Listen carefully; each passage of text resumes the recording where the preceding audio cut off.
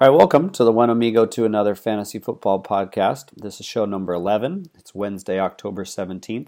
I'm your host and commissioner, Nathan Tilbury, and I'm here with my co-host, Bill Burns, two-time champ of the league and a huge Bear fan. Welcome, Bill. Welcome, Nathan, and welcome, One Amigo to Another Fantasy Football League. Awesome, and it's just the two of us today, and then we'll look at probably having some more guests on in the next couple weeks, but it'll be nice just to have the two of us just to chat here real quick and go over a lot of good stuff today. So for today, we will hit our usual four downs. We'll do a Week 6 recap.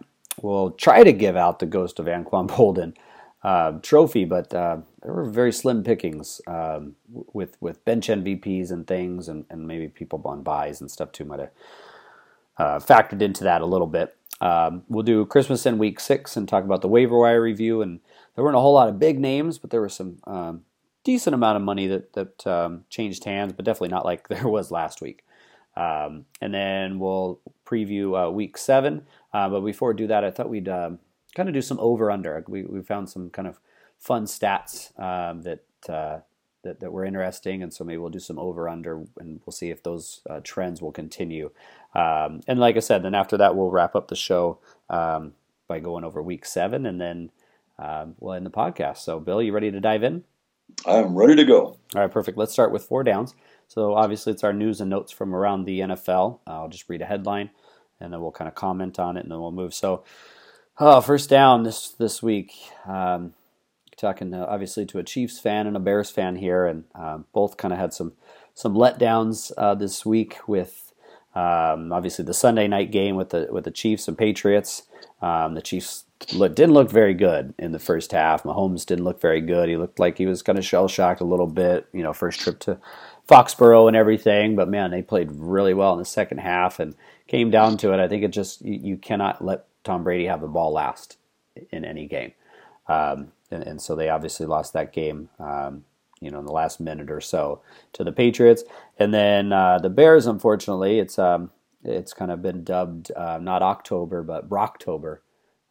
With Brock Osweiler, just lighten up your Bears. And so, I don't really know what else to say. I mean, you started the Bears D. You probably felt super confident about it with Tannehill being out, and now they're throwing in, the interception machine and overthrow machine, Brock Osweiler. And so, Bill, what the hell happened? Well, when I heard that our long-known quarterback, Brock Osweiler, ex-ASU player. Yes, that's right. In the league for 7 years, 3 or 4 different teams. I'm thinking, I'm playing the Bears this week. Put the gold jacket on my back. I'm going to kick ass. And then what the heck happened? I have a theory. It's pretty humid there in Miami, and they just weren't ready for the humid conditions. Mm. Ha, ha, ha, ha. Brock Osweiler thrown for, they said 280 yards. It looked like he threw for 480 yards. That's how bad the defense looked. There's just something about the Bears playing in Miami, and Miami just whips up on them every time.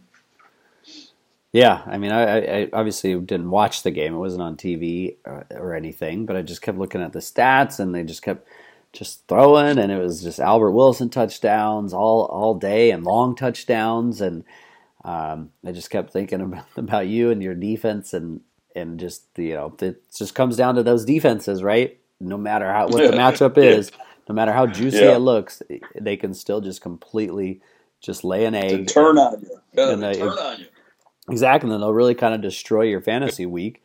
When you're looking for maybe 15. I mean, 15 points with your defense nowadays is great. I mean, you're loving 15 points. Good, yes. And you got to think the Bears against Osweiler and how bad the offense was for the Dolphins, even with Tannehill. You got to be thinking at least 15, maybe 20. Maybe a pick six. I mean, Osweiler loves to throw pick sixes. And Gosh, yeah, that was Khalil, a couple of fumbles, Yeah. Maybe a fumble return for a touchdown, Yeah, a couple of pick sixes, that all put the sounds gold great. jacket on my back. I got 20 points. That sounds great, right? That sounds perfect, Yeah. and that's the opposite. I don't even want to say how many points or how many negative points I got in that matchup. Well, and so maybe we could kind of wrap this up. That I don't know if you knew this, Bill, but Osweiler is actually 3-0 against the Bears. I did not know that. So when he was the Broncos starting quarterback, he beat the Bears, and when he was the Texans starting quarterback, he beat the Bears, and now when he's the Dolphins starting quarterback, he beat the Bears. So maybe the Bears just will never beat Brock Osweiler anyway. Oh, that's what it is. It's got nothing to do with the humidity, huh? Yeah, I heard that stat. I'm like, that is amazing. That is an amazing. That's an amazing stat. So, I did not know that. So I'm sure next year he won't be on the Dolphins. He'll be a backup somewhere else, and we just got to look at the schedule, Bill.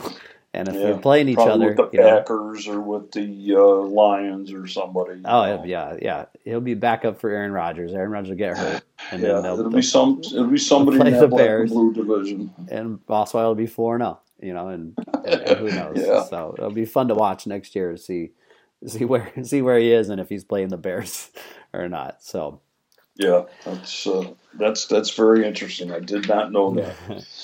All right, so let's move on to second down, and something that you texted me on Sunday, and it's something that I did see, and we're talking about the Dallas game with the Jaguars, and it was, I think, the national televised game, and so almost everybody watched it. I know you guys in Arizona watched it. It was on here in San Jose, but Conor McGregor was at the game, and he was there as a guest for Jerry Jones and the Cowboys and everything, and they showed a video of him throwing a football, and it was like watching Charles Barkley swing a golf club.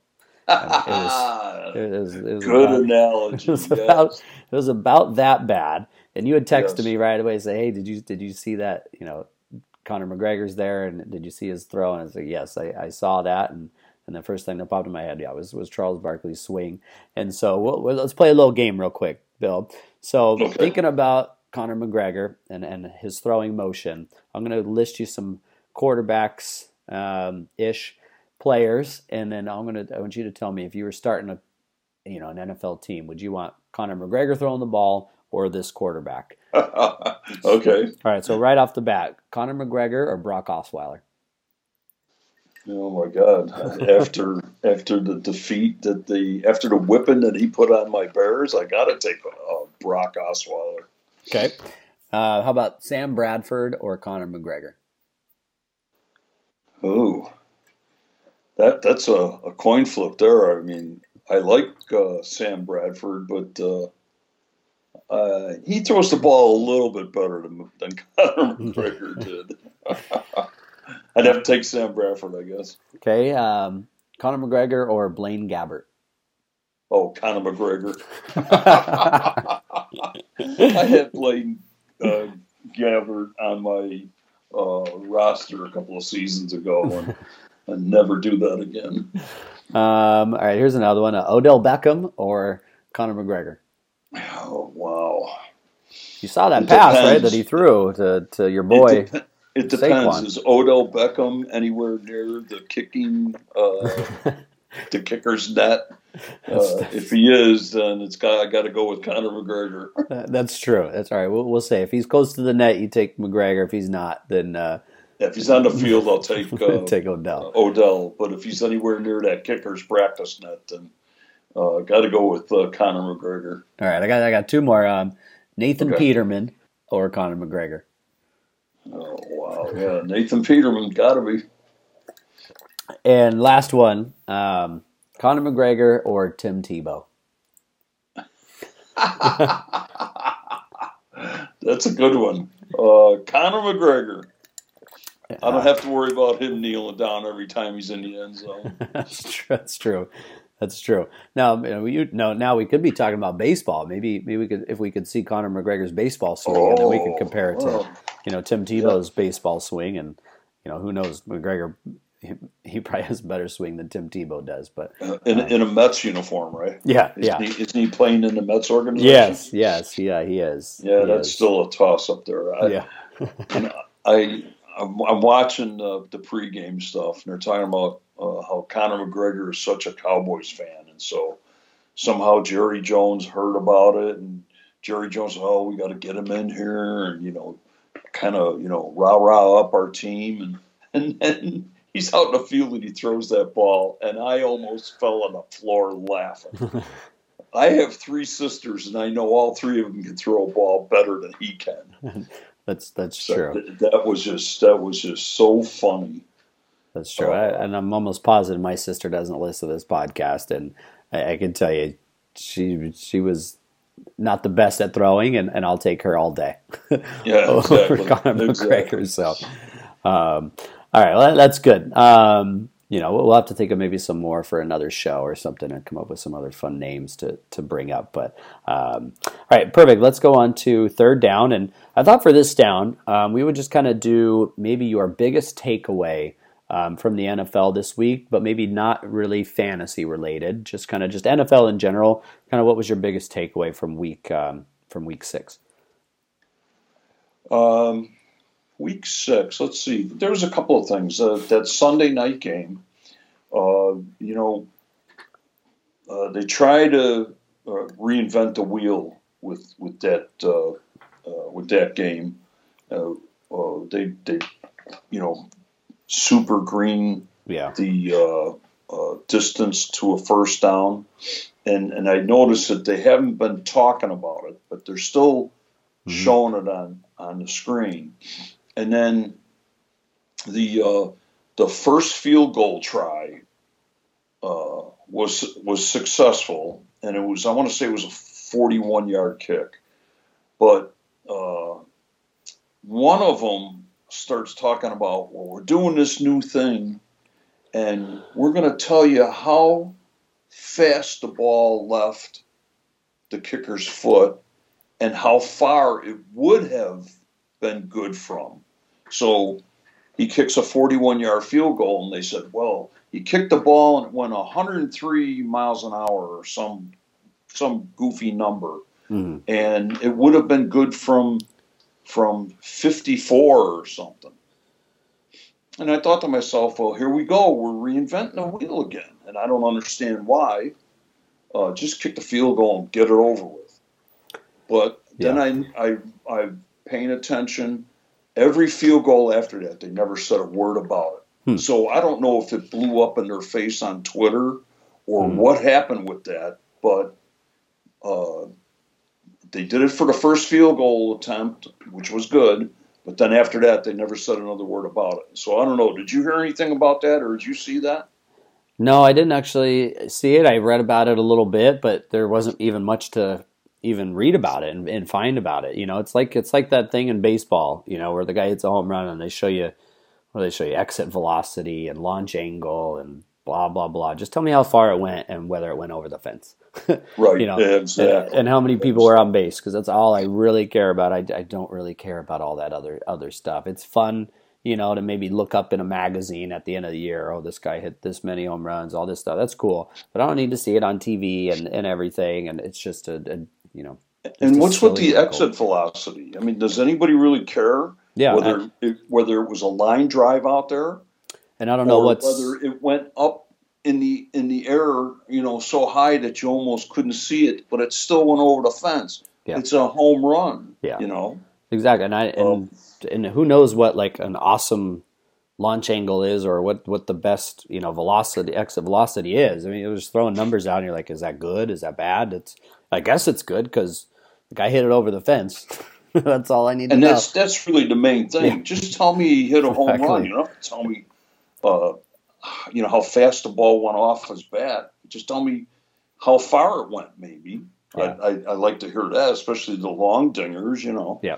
But, I don't know. Yeah. It seems like Sunday Night Football is trying to reinvent the game all over again. Like they're trying to reinvent the wheel. Mm-hmm. And it was funny because I heard him talk about it the very first field goal, attempt, but then never said another word after that. So I was curious to whether that blew up in their face, just like the paint the field green to tell me how far the next first down is, Yeah, and that would be interesting to see how long that lasts too, or if it maybe carries into next season. I can't imagine it lasted much longer because it's just annoying to look at. And like you said, they don't talk about it anymore. So if you just started watching this week, you wouldn't even know. Like how is this field turning green all of a sudden? Yeah, or you're standing there knocking on your TV saying, "What's wrong with this? What's wrong with the field? What's wrong with my brand new 80-inch LCD? What's wrong with it?" TV? Exactly. So.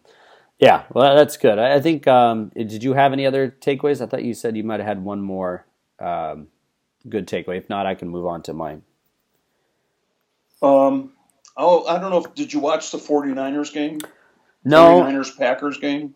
No, that was my, I was working, and then I knew what the halftime score was, and I followed along as much as I could, but I was playing Mike that week, and I just kind of turned it off because I was just done staring at my phone every other play and stuff. So I didn't see it. I saw all the stats and everything, and I think I know off air we kind of talked about it, so I know who you're going to talk about, and we'll obviously probably talk about them a little later, but I think you're going to talk about in general the 49ers. Yeah, correct. In the beginning of the season, preseason, you and I had discussed it, and I don't know if it was in the podcast or if we were just talking about the strength of some of the teams in football, and the 49ers came up, and I was not impressed with them. I thought, you got too many injuries. You got the Reuben Foster court thing going on, whether he's going to play or not, all these distractions, and I thought, they're just not. They're not going to be the team that I think is going to challenge the division at all. And after watching that game, I came away with a different attitude because it seems like the 49ers, whenever they play any of the any team in the black and blue division, that's the Bears and the Packers and the Lions, and if they play any of those teams, they always come out with their best effort. And I'll tell you that Packers and 49ers game was in Green Bay, and it was like a Joe Bugle slobber knocker game. They were beating each other up. The 49ers went out there and punched Green Bay in the face, and that's how that game started out. And it turned out to be a pretty good game. And so I was pretty impressed with the 49ers and all of the injuries and all of the stuff that they've gone through preseason and even in the beginning of the season. And they put a pretty good showing against Green Bay the other night. Yeah. I mean, everything like I said, I started the Packers defense thinking that, I don't think I'm going to doubt, I'm not going to play a solid matchup against the 49ers because I think I've already been burned once before this game too. It's with Beathard and he looked, from what I had read, he looked at least good, decent, and I think Kyle Shanahan is just, a pretty good coach. If they end up getting Garoppolo back next year and McKinnon back and maybe some of the other running backs they have that could complement what they wanted to do, maybe with McKinnon and the receivers back and stuff, they could be a very tough team next year too if their defense, plays at least halfway decent, but I know they have a lot of injuries on there too. So that'll be an interesting one to watch. And my takeaway this week was kind of going in the opposite direction for the Jaguars. That game was on TV. We already talked a little bit about the Cowboys and Conor McGregor, but yeah, I wonder if Conor McGregor he could have at least completed a couple passes against this Jaguars defense because they just looked awful. I mean, 40 points to the Cowboys, and the Cowboys are not a high octane powerful offense to begin with, and Dak Prescott just looked awesome running the ball, throwing the ball, and every time they were completing passes, it was the Jaguars defenders looking around at each other and just confused and fighting with each other about who should be where, and they looked awful. Just really bad. And it's not like the Cowboys are a powerhouse team. Yeah. They're not going around knocking people around stuff. But that Jaguars defense, boy, they looked sad. Yeah, they did, and that was one of my kind of bold predictions, hot takes, whatever you want to say, that they weren't going to make the playoffs this year, and the Jaguars, and I was unsure about that the first couple of weeks because they looked good, and the defense was playing well, and I don't know, the way they played the last couple of weeks, at least feel a little bit better about it. However, their division is just pathetic, so I'm pretty sure they're going to make the playoffs anyway. Right. Yeah, even if they're true. 7-9, 8-8. I mean, they got the Colts and the Texans, and who else is in there? Who else is in their division? But yeah, and the Titans. Yeah. So you're talking about just three just mediocre to awful teams, and they'll make the playoffs anyway. But they ain't going very far in the playoffs playing like that too. So that was kind of a big surprise this week for me. And then I don't know if you saw the post game interview with Jalen Ramsey. I know that he had a lot of stuff to say at the beginning of the year, calling quarterbacks out and everything. And he always runs his mouth, and he's a very good football player. But he didn't have a lot to say after this game, and I know that the reporters were asking him questions, and all it was, oh, I'm not sure. Well, I don't know. I'm not sure. I don't know. And it's like, then you don't have a lot to say. He looked like a boxer in the ring that was just holding his hands up to defend himself and exactly. trying to do the rope-a-dope, Yep. Exactly, yeah. He didn't have much to say.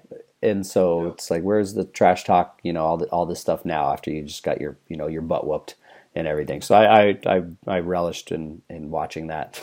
I watched that post-game interview, and I just laughed because I thought to myself, boy, for somebody who's got such a big mouth, you sure ain't talking much now, are you? Exactly. So, all right, perfect. Let's move on to fourth down, and that's usually our injuries down. There weren't any really huge ones. Obviously, the biggest one is the Devonta Freeman. He's going to IR, but he's really only played maybe a game and a half this year anyway. I know Shaitan said he was excited to finally get him back and healthy, and that's just obviously not the case. And he just can't stay healthy, and he's just starting to miss a lot of games the last couple of years. And he signed that big contract, and now he's going to IR for, I don't even think it's for his knee. I think it's for his groin, and he's having surgery. So he's already been cut in our league. And everything, and so he obviously won't be back, anytime soon, and so that's kind of a big blow to the Falcons. Not that their running game is doing much anyway, because Coleman hasn't been doing much. I had Coleman and I dropped him, and Ito Smith, was a kind of their change of pace back, and he's actually been playing decent, and so, but it'll be interesting to see. And then obviously your boy Cooper Kupp.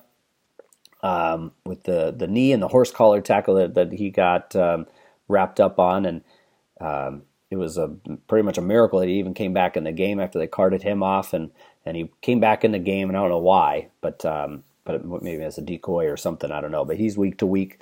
Mari Cooper had a concussion, and that was a big nasty hit, and a lot of people were kind of up in arms about whether it was legal or not, because it was pretty vicious, and so he's out with a concussion. They're on a bye anyway, but it'll be interesting to see if he's able to come back after that. Then there was Calvin Ridley with an ankle, Quincy Enunwa with an ankle, and those look like maybe they might be more than 1 week injuries. Josh Allen, if anybody cares at all, he left the game with a right elbow injury, and so he's out at least I think a week or two, and so they're not sure who they're starting. I think obviously Peterman's the backup there, and but I think I read right before we got on that Derek Anderson's actually going to start. That's what I heard too. Which I guess is a little bit better than Peterman pick six, throwing the ball. But we'll see. And then Matt Breida, kind of bring him up. He's just banged up all the time with the shoulder and ankle, and he was kind of a surprise active for that Monday night game, and so we'll see if he's still available for the rest of the week. So any of them jump out at you real quick, and then we'll move on. Well, Cooper Kupp, he's on my team. I have him. I didn't see the tackle, but the way it was described to me, it was a horse collar, and And, of course, that's why they throw penalties on horse collar tackles, because usually the guy gets injured.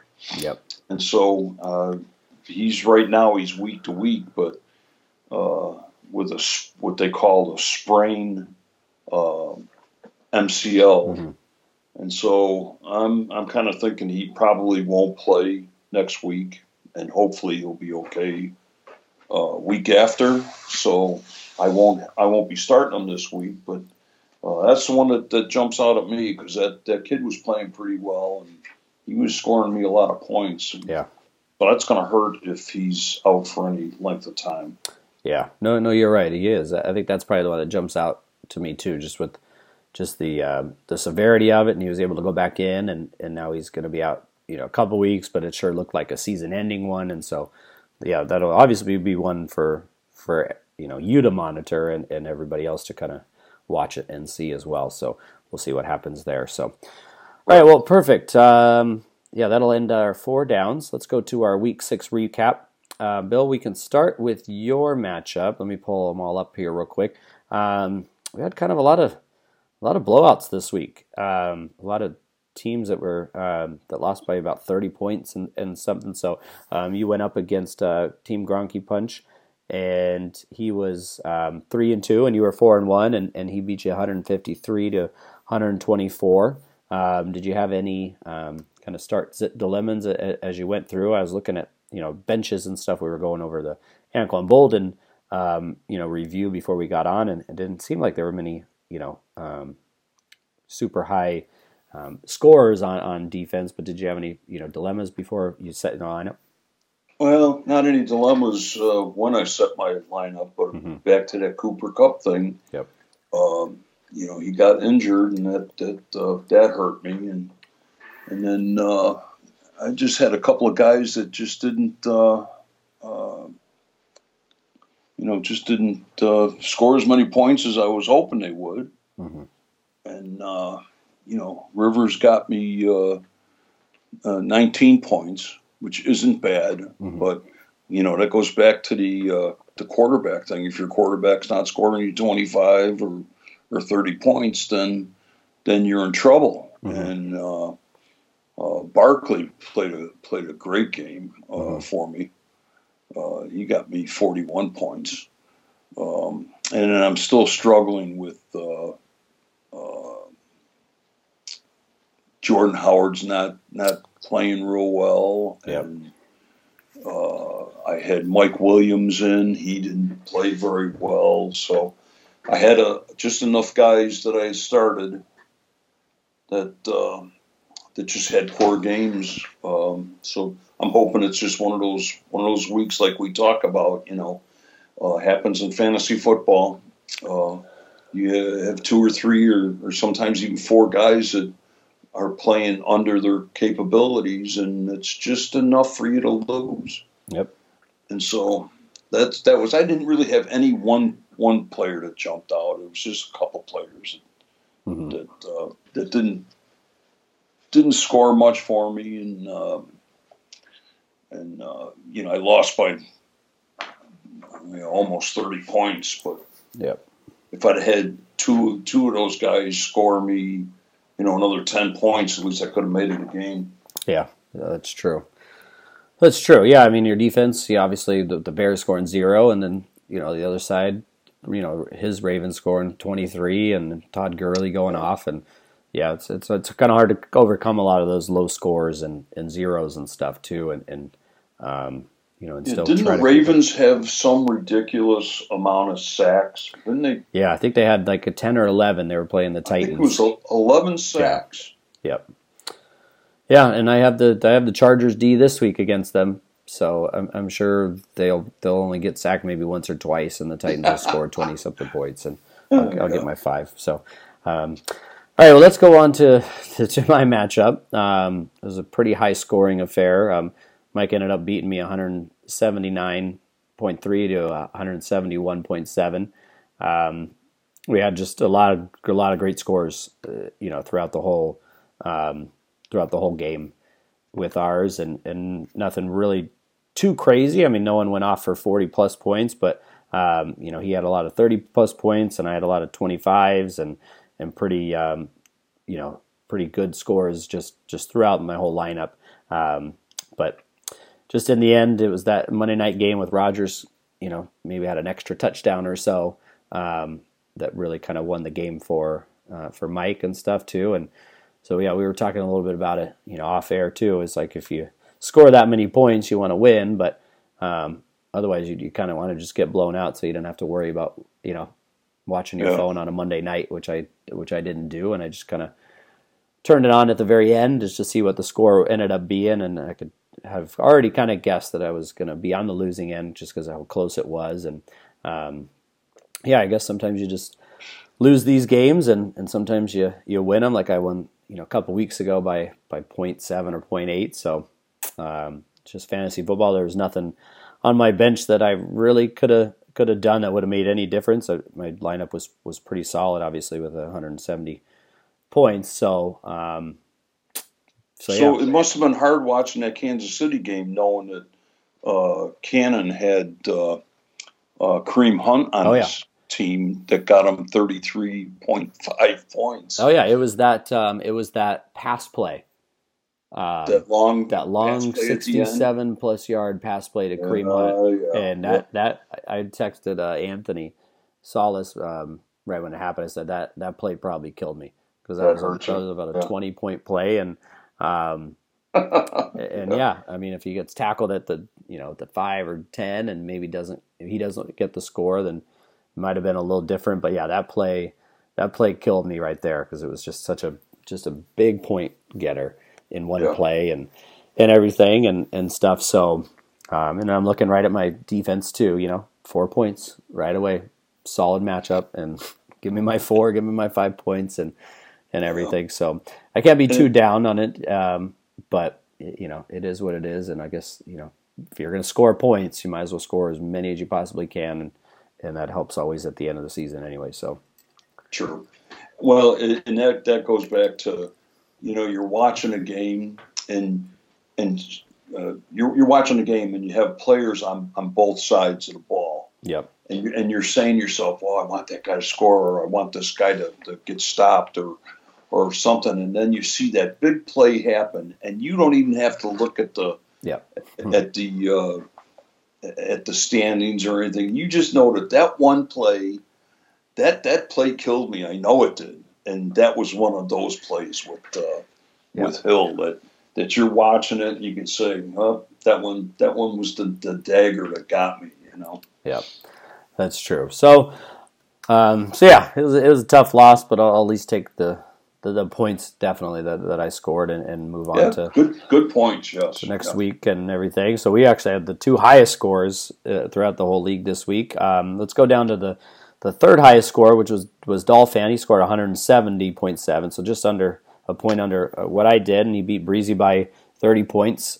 She scored 140, and I think she was the one that made it a game towards the end, though, because her score was pretty low, but she had Mahomes and Hill, and so those long touchdowns that Hill scored in that game, and Mahomes the second half, and so she made it semi, I guess, a game, if that's a phrase. But and then going into the Monday night, they were pretty close. But Dolphin had Devontae Adams at the end on Monday night, and he kind of salted it away. And she only had Aaron Jones and Kittle, and they didn't do much at all. So that kind of ended up being more of a blowout than expected. And so that moves Dolphin to 2-4 and gives Breezy her second straight loss. And we'll see where those two teams are kind of headed next week too as well. So, right. Yeah. And then let's move on to Chi-Town, and he got defeated by Mile High, and so they're both now 3-3, and that was another about 30-point, victory for Mile High, and he had just some good scores just overall. I know he didn't have any huge, outputs, but Cam Newton had 27. And everybody else was just pitching in with good solid efforts, but he had a big day from his defense with 20, from the Texans, and then his kicker on Sunday night with Gostkowski had 22 points, and so if anybody out there wants to ban kickers, that is the score right there that will point to. Yeah, that's banning kickers. 22 points is a great week for a kicker, and you look right across the way, Chi-Town had Graham Gano, who had 1 point. And so you're talking a 20-point difference right there that could have helped a lot, and so Mile High had another good solid week, and definitely helped by his defense and his kicker. So, and then let's move on to the last matchup, which was our. I'm trying to think of the opposite of undefeated. We could just say it was the defeated game, where both teams were looking for their first win, and Killian got his first win, beating me and Mahomes. So I guess Eric changed his name either on game day or right before it, and so changed so we don't have to say Gauge my balls anymore. That was the last time I'll say it. But he changed his name to but me. You had fun saying it. I did. Maybe we'll have to. Maybe I'll get mixed up and I'll say it anyway, and we'll say it a couple more times. But so he changed his name to me and Mahomes, and that didn't. He didn't, I guess, get any of the Mahomes magic for his team because Killian took him down 134.5 to 97 in kind of a game where it's just 97 points just isn't gonna ever get it done, and just he had a lot of low scores, and his kicker got 0, and no one really produced much more than his QB. But if you look over at the other side with Killian's score, 134, and he didn't get 150 scored on him like he usually does too. So props to Killian getting his first win, and he had like I said, Matt Ryan, he had Latavius Murray filling in for Cook, and he finally had a good game filling in for Dalvin Cook of the Vikings, and Julio Jones was a monster, and still didn't find the end zone. So, we're still on that, Julio Jones TD watch, but he still had 10 for I think 140 in the game too. So he had a great game as well. So, kudos Killian getting his first win, and we'll see if me and Mahomes can pick up his first win this next week. So yeah, that kind of wraps up our week 6 recap. Anything jump out at you real fast before we move on, Bill? No, not really. Okay. Just the change of the name. Yeah. Like you said, it didn't help with the final outcome, but it's like we've been talking in all of the podcasts. Stick with it. Mahomes, stick with it. We've had players in the past that have gone 0-5, 0-6, and have still turned it around. And if you can make the playoffs, then anything can happen. So that's true. Keep, stick with it because it's still there's still a lot of season left. Yeah. Good. All right. Well, let's move on. Give out our Ghost of Anquan Boldin, so it's our bench MVP of the week. And like I said, this week was tough. If you look at everybody's benches, and I was trying to scour through and find some different things, but we had a lot of blowouts. So there weren't many players on at least losing teams that really could have made much of a difference. The only one I could kind of see was Breezy. So she'll get the award this week. She had Michael Crabtree on her bench, and he scored 21 points while her flex scored under 5 points, and that might have made a little bit of a difference, maybe with another tweak here or there, and she still probably would have lost. But that was kind of the best I could find on the bench MVP for at least all the teams that lost this week, and so Breezy gets the award this week for Michael Crabtree, and so hopefully next week we'll have a little bit more to talk about with that one. But again, Bill, you're off the hook, and Dolphins off the hook, for yet another week. So, yeah, actually, there wasn't much to find as far as a ghost of Anquan Boldin this week, and so I almost figured you were just going to give me the award just for the heck of it. Yeah. But that's true. But I'm glad I went another week without getting it. Yahoo! That's true. We all. I think we just kind of realized that he's just always there with you. He's always just kind of watching. Yeah. So even if we don't give you the award, we know that he's still just hanging out with you, and he's still in my backyard someplace. Yeah, exactly. And he'll know when to strike. Yeah, I'm afraid of that. It wasn't this week, but you never know because he's always just hovering around. So yeah, that scares me. All right, let's go to switch it up and visit our Christmas time. It's pretty close to Christmas time now already, Bill. You've seen all the decorations and stuff in the stores, right? It's October, right? You should be start thinking about Christmas, right? Yes. And Thanksgiving's around the corner here, and I'm still thinking about doing a podcast with get the whole team together, maybe at my house the Wednesday before Thanksgiving. Everybody would have to be there, of course, and we could sit around my kitchen table, my kitchen island, and do the podcast from there. What do you think? Yeah, I think that sounds great. I mean, I can Skype in while you guys are all sitting around the table. I think is that what you mean by all that? No, I was thinking airplane tickets. Airplane tickets, and the wife and the kids. Make a little holiday week out of it, and when we could get everybody together. I see. And toast a cold one, maybe a 12-pack of Moosehead would be available. That's true. We could do the podcast with everybody in the league together, sitting around my big island in my kitchen. That does sound really good, and I know I do still owe you that Moosehead beer. So I guess if I did come out, I guess I would just have to bring it with me, or I could just at least stop by the store on my way to your house and bring it. So yeah, we'll have to. I'll take you to the store. That's not okay. Good. I appreciate that.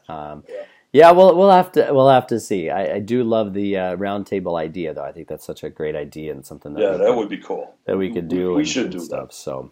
All right, perfect. Well, I won't make any promises about the Thanksgiving and stuff too, but we'll see. So, all right. Well, looking at the waiver wire this week, like I said, there weren't any huge names out because there weren't a lot of big injuries and things that happened, but there was a decent amount of money spent. Not like last week. I mean, last week was crazy. We had a lot of people almost breaking the bank to acquire certain players. But this week we could start right with you, Bill, because you picked up that. One of the San Francisco running backs, not named Matt Breida, not named Alfred Morris, who saw one carry that got called back and then didn't touch the ball the rest of the game, which was really surprising. And it was because the guy you picked up ended up playing. So you spent $117 to acquire Raheem.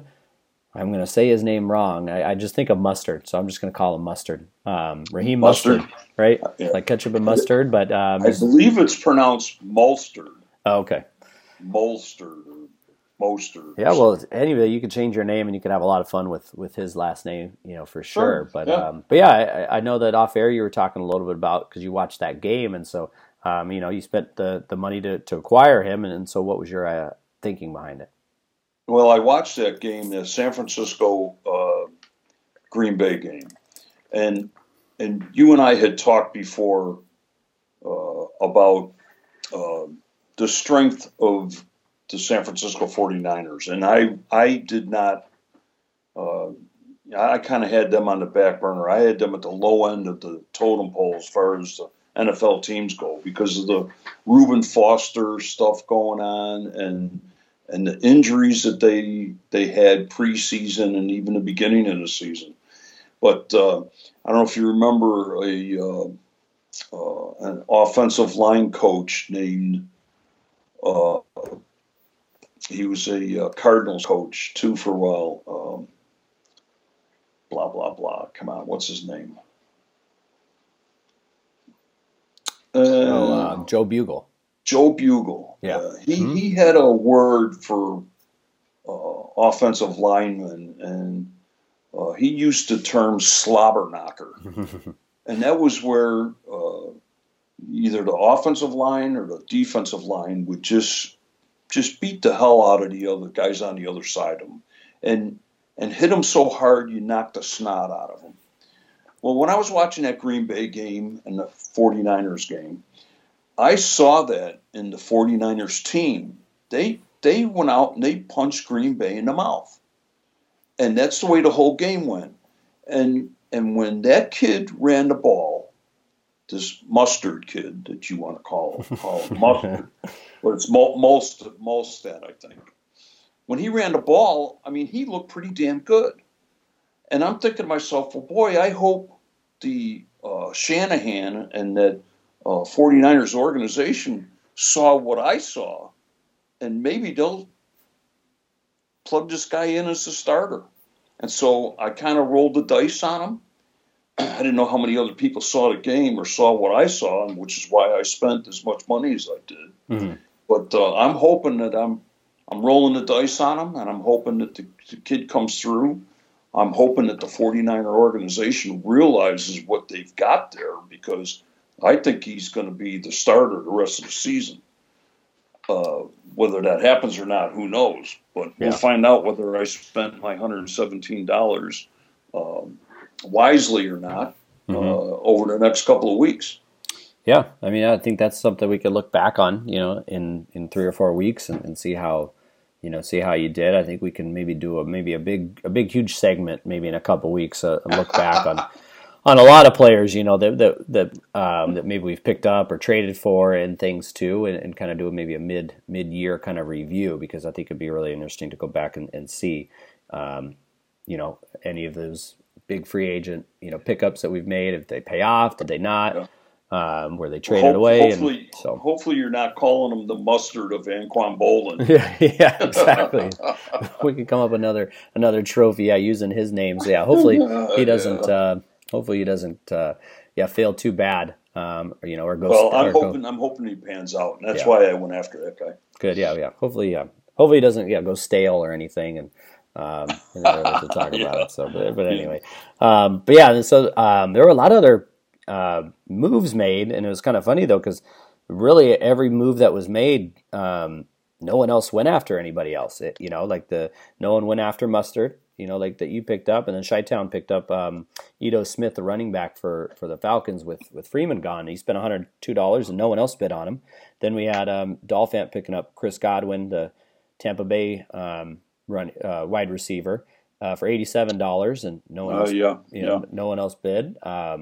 Me and Mahomes picking up Frank Gore, who had 15 carries for 100 yards, and against your Bears this week, and so he picked him up, and who knows the timeshare and stuff with Drake and everything. But gosh, you talk about someone that's like that's just, he won't ever die and won't ever go away, and he's a vampire, and I've heard a lot of different things, and he just keeps plodding along, and he's still there all the time, and so. Eric picked him up for $61, and Dolphant tried to for $27 and lost out on that bid.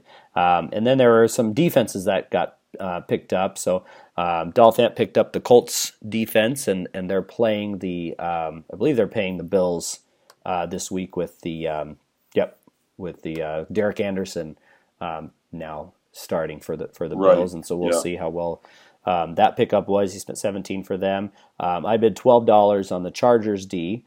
And that was $2 more than Chi-Town bid, so that was a really close one. And so I've got my 5-point defense this week.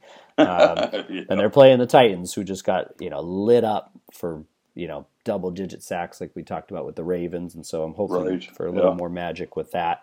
And then Chi-Town picked up Matt Prater, the kicker for the Detroit Lions, for $10. And then I also picked up Baker Mayfield, Cleveland's quarterback, for $8, because I got Big Ben on a bye, and gosh, there's slim pickings right now as far as quarterbacks go this week. So, but it's interesting to see too, though, real quick, because it's something we don't usually do much, but some of the guys that were dropped this week were kind of interesting. Derrick Henry was dropped from your team because he really hasn't done anything, So I wasn't surprised to see him dropped, from your team. Will Fuller was dropped after 2 pretty bad games, and now he's maybe injured, and Watson doesn't really look right either in that offense. And then Marvin Jones, Detroit's wide receiver, he was dropped by Eric, and he's a guy that's kind of a lot of boomer bust wide receiver too now with the Lions. So there's just a couple guys that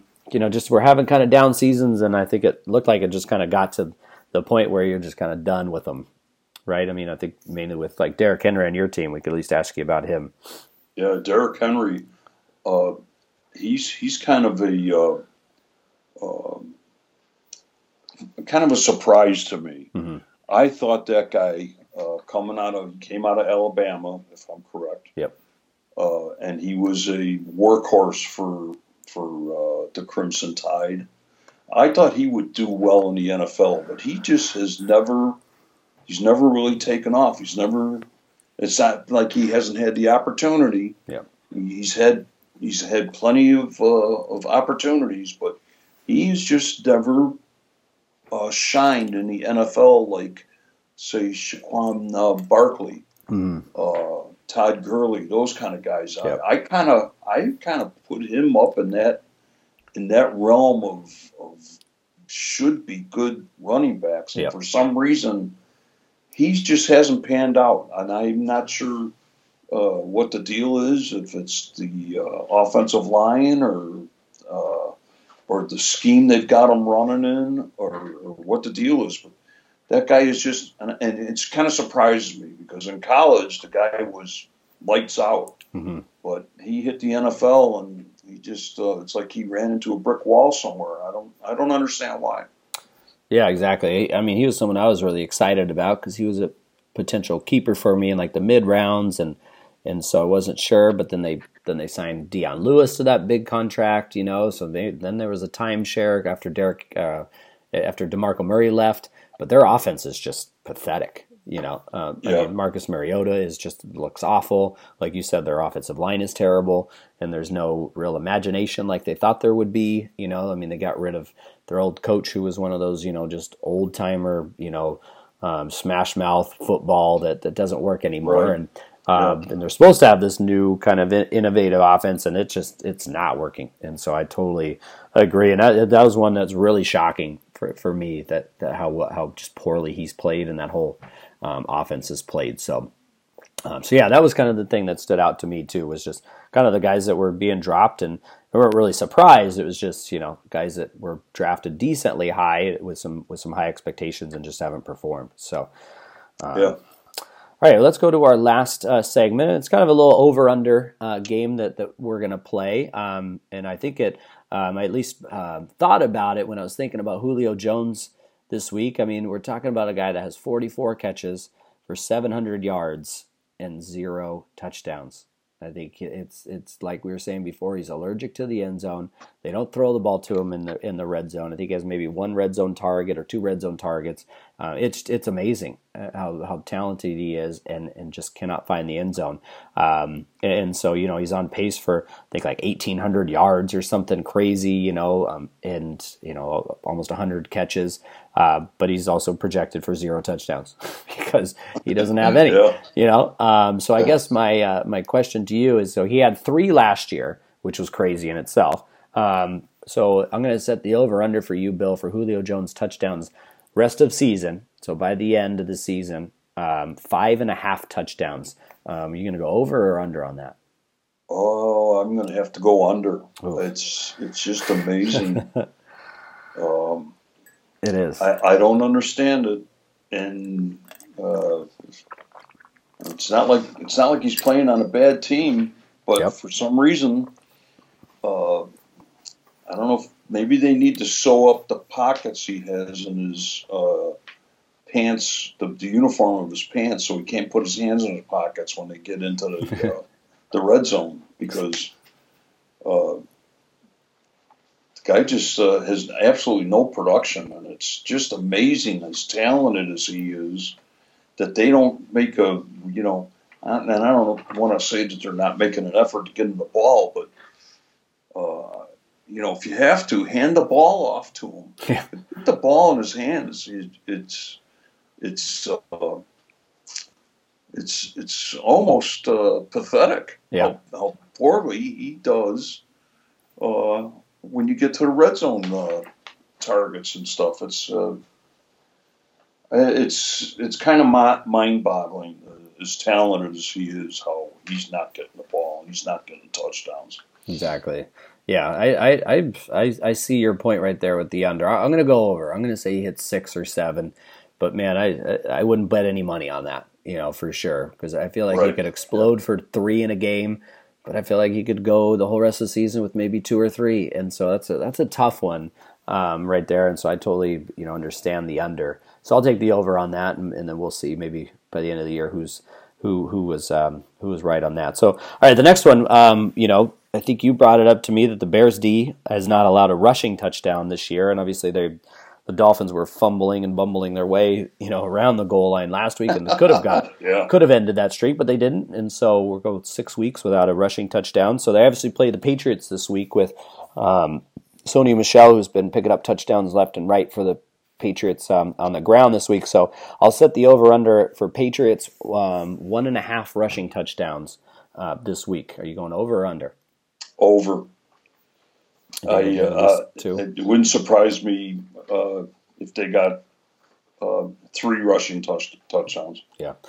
I'm gonna go over on that too, and I'll be a little homerish about it because I have Sony Michel, but just the way they get down to the goal line within the 5-yard line, 2-yard line, they get a lot of offensive pass interference calls that are in the end zone, so they put the ball at the 1 and then boom, just rush it in. So. Yeah, I'm going to have to agree with you, too. I'm going to have to take the over that they get at least 2 rushing touchdowns this week. So it'll be interesting to see. But that'll be a great game to watch, though. Yes. For sure. Well, I think Miami exposed the Bears' weaknesses. Yeah. And Belichick, he's going to study that game real close, and he's going to find out not only what Miami found out, but I'm sure he's going to find out a few more weaknesses. And I don't expect that to be a close game. I got a feeling they're playing in Chicago too. Yep.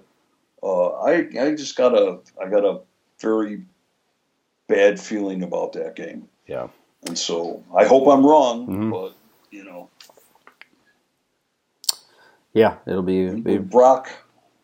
What did you call him? Brock, when Brocktober hits, beat up on the Bears like they did last week. I got a feeling that they're in for another beating with the Patriots. Yeah, that'll be a fun one to watch for sure. All right, we got a couple more. Let's do Adam Thielen has started the season with 6 straight 100-yard games. It's an NFL record. So I'm going to put the over/under that he's going to get to 8.5 games. So when does the streak stop? But does he go over? Does he get to 9+ games straight, or does it stop at 7 or 8? So I'm going to put it at 8.5. What do you think? Ooh, who are they playing? Who they play the next couple of weeks? That's a good question. I can. Who does Minnesota play? Because that would be the determining factor. That's good. Let me look it up. They play the Jets this week and the Saints. So that'll put them right at the 8 games. Jets and Saints. And then, let's see, after that it's Jets, Saints, and Lions before their bye. Wow. So, what do you think? He might get 100 yards in each of those 3 games, too. Yeah. So I would say I would have to go over. Okay. Yeah, I'll agree. I think... why wouldn't he? The way he's playing, the way that they're, this love connection that Kirk Cousins and Adam Thielen have, this romance that they got going. I could see it continuing to 9, 10, 11, and who knows? So yeah, I'll hit the over on that with you too. So, all right, I got 2 Cardinals ones. Since we're from Arizona-ish, and I got the Cardinals sitting at 1-5. So I'm going to set their win total at 4.5. Are you going over or under? I'm going under. Yeah, they're looking like a top five pick for sure. Yes, for sure, and stuff. And so I'll hit the over, or I'll hit the under with that too. I don't think they get past five wins. But then there's another one. There's talk about just a beloved player. We talked a little bit about him on the podcast. Maybe started the season week 1 or 2, but that's Larry Fitzgerald, and he's just been struggling a lot, this season with injuries, and he's got 22 catches so far, so well below what we thought he would be within 6 weeks. And so I'm going to set the over under at 70 to end the season, so 70 more catches in the last 10 games, and that will put him at second all time in receptions behind or ahead of Tony Gonzalez, and obviously behind the great Jerry Rice. So over under, does he get 70 more catches to the end of the season? So he's got to average about 7 a game over that. So you go over or under on that? Okay, I'm gonna roll the dice on this because that quarterback that the Cardinals have is pretty good. We know how good Larry Fitzgerald is. Yep. It's just a matter of who's throwing the ball to him. I'm going to go over on it, and it's a long shot, but I'm going to even go a step over that. I'm going to say that Fitzgerald gets 100 catches by the end of the season. Okay, so he's got to. So it's going to be well over. Okay. And I'm really going out on a limb on this one, but because I've watched the Cardinals play, and I'm not a big Cardinals fan right now, but I could see. Like I said, I'm going to go out on a limb a little bit. I'm going to say he's going to hit his 100 catch mark. Yeah, I'm going to go over too. I think maybe it's just more of a wanting it bad for him, right, to get that, and if I think it'll really happen? Probably not, but if he can get healthy and the offense can start trying to have some sort of pulse besides just giving it to David Johnson up the gut every play and then throwing a short pass and then being then punting the ball, so they can get some kind of creativity and anything going. I think there's a chance that he could, and I think he gets to 70 and I think he needs 78 to get to the 100 yard or the 100 catch mark too. So I'm going to go over. More of a heart pick than maybe a brain pick with that one. But I'll definitely be rooting for him for sure to get that. And so hopefully he can. And then the last one is one that you kind of brought up to me and texted me about. That Drew Brees has never beaten the Baltimore Ravens, and it's the only team he hasn't beaten in his career. They play this week on the road, so obviously a tough matchup the way the Ravens defense is playing. And so I got 2 questions, and then just kind of we'll do it real fast before we end the podcast. First of all, does he get the win? I think he will get the win. Okay, and then over under 2.5 touchdowns thrown by Brees. I think he needs the 1 to get 500, right? And then does he get 2.5 touchdowns? Or I'll set it at 2.5. So what do you think? I'm going to say over. I'm going to say he's going to get 4 touchdowns.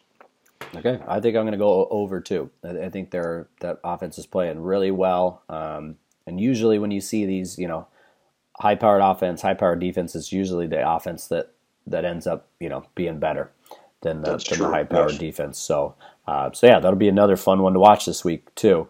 And we'll see if he gets that win against the Ravens, who he hasn't beaten in his career, and then, does he get over, 2.5 touchdowns? Does he get in 3 or 4?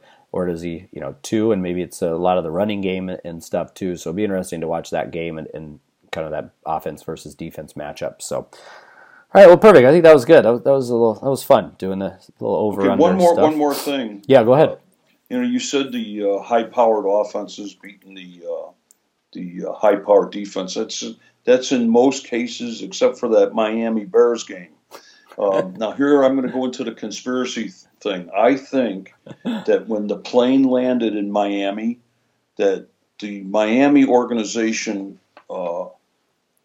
somehow knocked out and drugged all of the Bears players, left them on the plane, and then put out some scrubs in Bears uniforms, and then went and played the game, and then went back on the plane and woke everybody up and says, "Oh, you guys lost, go home."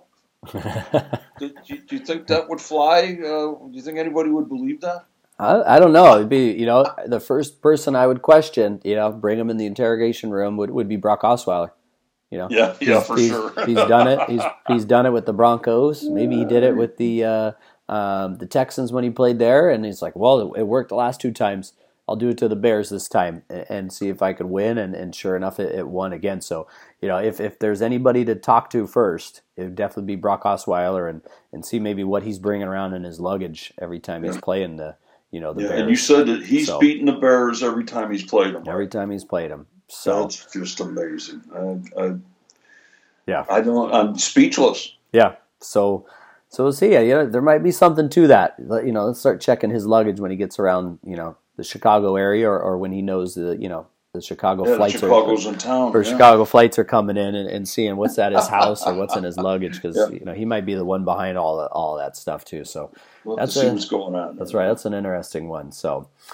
All right, let's look at this next coming week. Let's preview Week 7 real quick before we jump off here. So we've got some good matchups this week. We'll start with your matchup. You're playing. You're at 4-2, and you're playing Dolphin, who's 2-4, who started to play really well this week.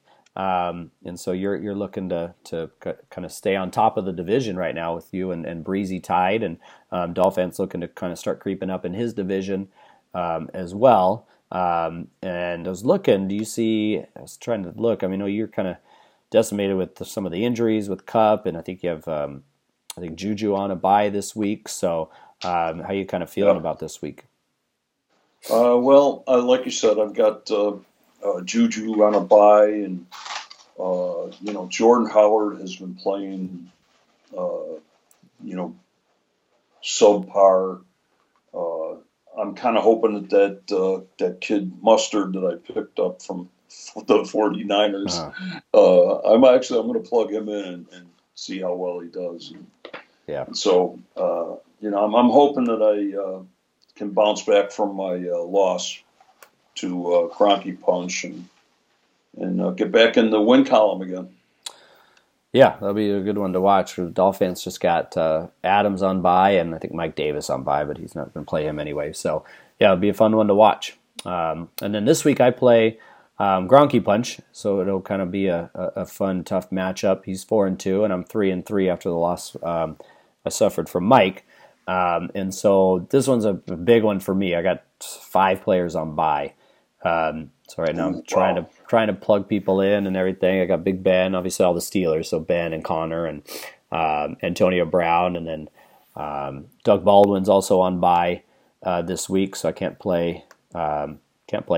Maybe as a plug-in for Antonio Brown, and then also Jimmy Graham, who I just picked up and played well for me at tight end. I played him over Burton, and so he's also on a bye, so I can plug Burton back in at tight end and still feel good about it. But yeah, this will be fun. I got to basically just get through this Week 7 because this is the biggest bye week that I'll have to deal with. And playing Gronky Punch is no walk in the park either. He's got a pretty tough team and stuff too. So we'll have to see. And that happens to everybody. Yep. There's always that one week where you got 2 or 3, sometimes even 4 of your better players that are all on bye in the same week. Yep. And so you're kind of, struggling to plug somebody else in or try and maneuver your roster around so that you gotta, so that you're playing a decent roster against your next opponent. But everybody runs into those kind of weeks. So yeah, that's true. And so this is obviously my turn for that for sure. So all right, the last 3 we'll kind of go through real quickly. Breezy is playing Chi-Town this week.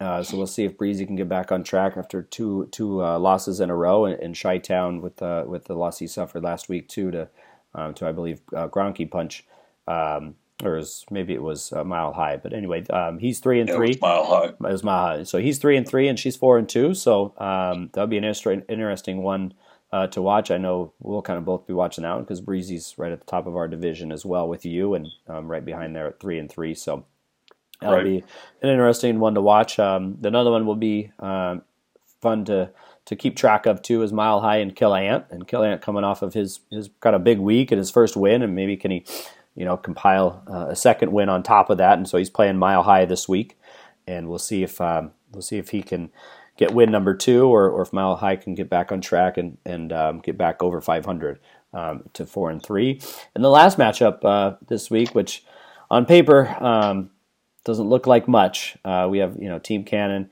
6-0 playing me and Mahomes 0-6. So who gets their first loss or who gets their first win in this one? And the projected totals are pretty low. Obviously in favor of Cannon, and so we'll kind of see how this one kind of turns out. But you never know, right? You never know in fantasy football, or something crazy can happen too. So that will be fun to keep an eye on as well. With 6-0 going against 0-6, and obviously friends too, because they're pretty good friends. Right.